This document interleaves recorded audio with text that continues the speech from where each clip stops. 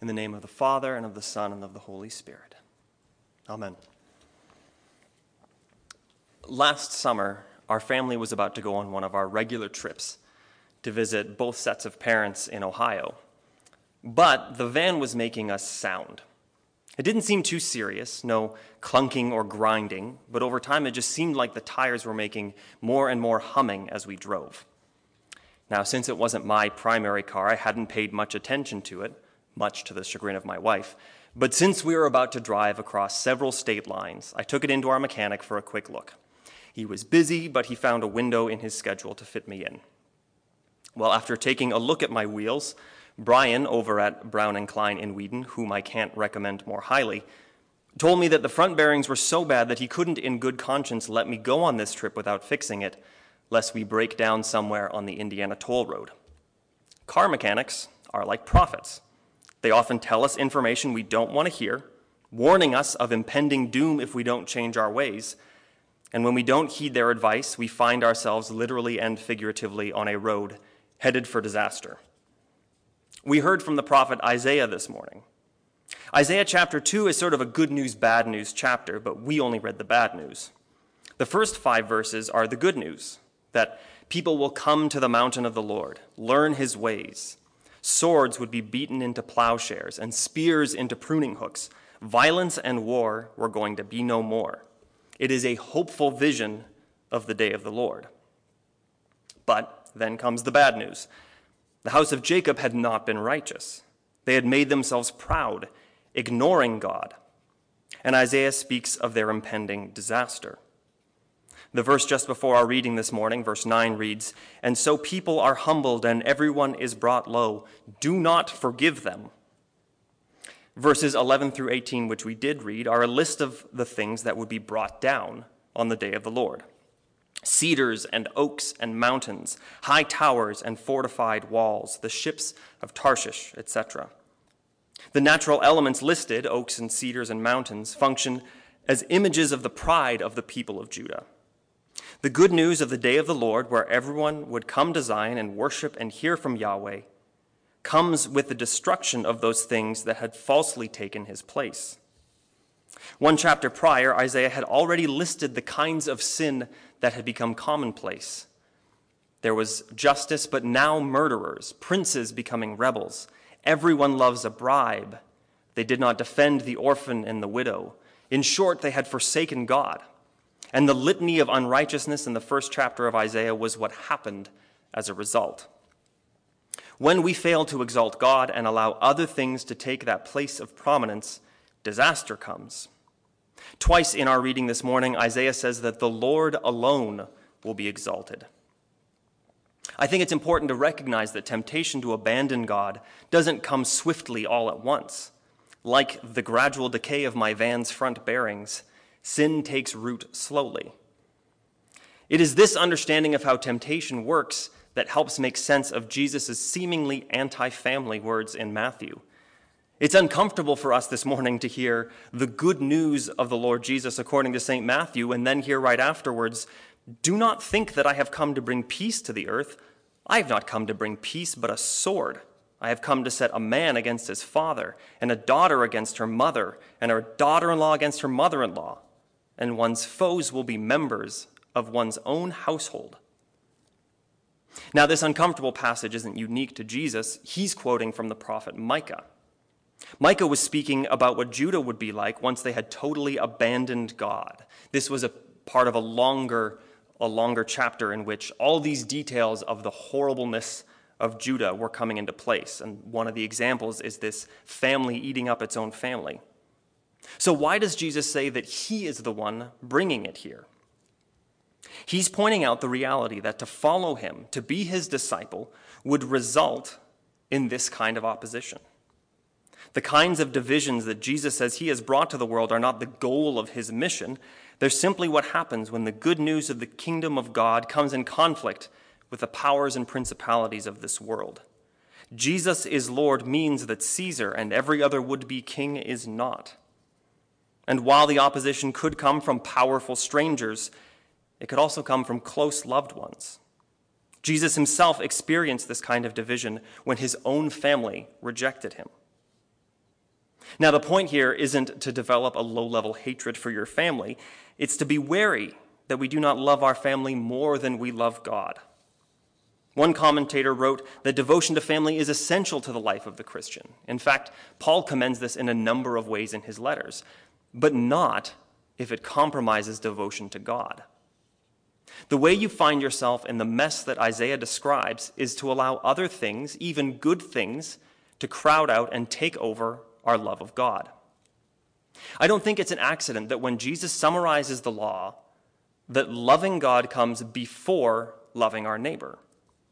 If our love of neighbor is not animated by our love of God, if our love of neighbor doesn't flow from our love of God and his love for our neighbor, it can easily end up being twisted into only loving the neighbors who are like us, and then contract to only really loving family and friends. Jesus had already said in the Sermon on the Mount that anyone can love their friends. Citizens of the kingdom of God would love and pray for their enemies as well. So how do we avoid this? Jesus tells us how. Whoever does not take up the cross and follow me is not worthy of me. It's only in dying to self that we find we can truly live. Paul tells the church in Rome to reflect on the death of the old self. Now, Paul is writing to already baptized Christians, so he's not promising an effortless process in the factory of sanctification where we sit back on the conveyor belt of grace and let God do what he does. Paul is exhorting them to live into the reality of their baptism, that the sin that continues to plague them has been defeated and put to death with Christ, so they ought to consider themselves dead to sin. We have a tendency to intellectualize faith and make it a series of propositions that we say yes to, and so we read Paul as if he's doing the same thing. But to consider something to be true, we must act as if it were true. You can say and maybe even think that you love your neighbor and even your enemies and still actively or passively hurt them. But this isn't an option for us. James will call this kind of faith, that without works, dead. Verse 11, where Paul tells the Romans to consider themselves dead to sin and alive to God in Christ Jesus, this is a further answer to his opening questions of the chapter. Should we keep on sinning so that grace may abound? His initial response is by no means. And then he goes on to explain, living in sin is a rejection of the truth that we proclaim about our salvation. So this consideration is an ongoing process. I have many reasons to love the Anglican way of following Jesus, but chief among them are the structures that give my rebellious heart constant and regular calls to pursue and receive God's grace. From the daily offices to the church calendar, to regular reading of the Psalms, to the Eucharist, to creeds, to confession and absolution, we recognize that our worship is not just meant to gather saints, but to form and transform us more and more into the likeness of the one into whose death and resurrection we have been baptized. The point here is that in Christ we have died to sin once and for all, but we still need to die to ourselves daily, maybe even hourly. This is why Paul will later write that the Romans ought to offer themselves up as living sacrifices, continually giving themselves up to God. The transformation of our lives and our wills is by God's grace alone, but it takes place in our continual submission to him. The regular, habitual choice to keep him as Lord and not allow other things to crowd out our devotion to him. Back to Jesus, always a good move. In the second half of our gospel reading, after pointing out the divisions that will be caused by his ministry, Jesus speaks about the prophets. He lists three types of people, and the progression shows that we ought to receive any of them, whether it's a prophet, a righteous person, or a little one, probably not in reference to a child here, but the least of the disciples. And his point is that we need to be open to hearing. The prophet's words may sting and repentance may be difficult, but the only way that those challenging words move from bad news into good news is if we are willing to let them do their work in our hearts.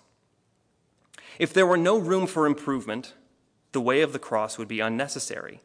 But thanks be to God, he isn't done with any of us. There's always work that God wants to do with us, and more importantly, in us. And if we are willing to receive from him, he can do it. If we are willing to hear about the things we have let crowd out God's place in our hearts and in our minds.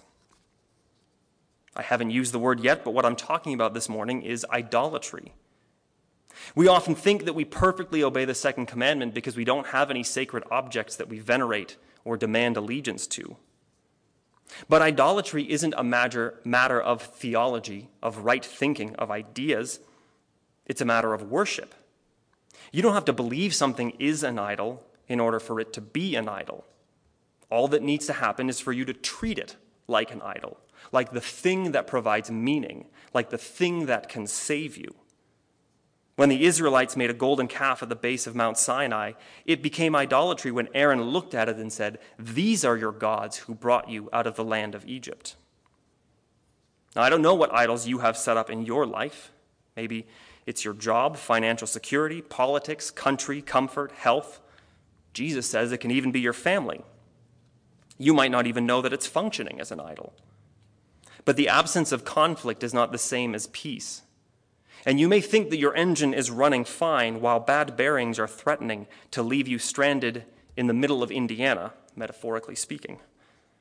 You might not be comfortable with me comparing Indiana this way, but I'm sorry, that's just how the metaphor works.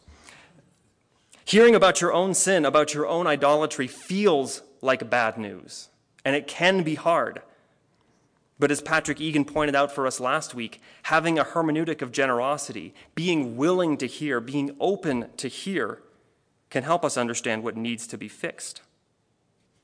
And the diagnosis of the problem is the first part of hearing the really good news. That the restoration God promises us, if we repent and take up our cross, is better than continuing in our sin. That the day of the Lord may cut down all those things that have crowded him out, but in their place comes righteousness and the goodness of God. That when we are willing to receive prophets, to speak the gospel into our lives, even when that good news is hard news, we will not lose our reward. That when we lose our lives, it turns out that we find them. That when the old self is put to death, we actually find new and better life in Christ. I pray that we have the humility to do just that. Amen.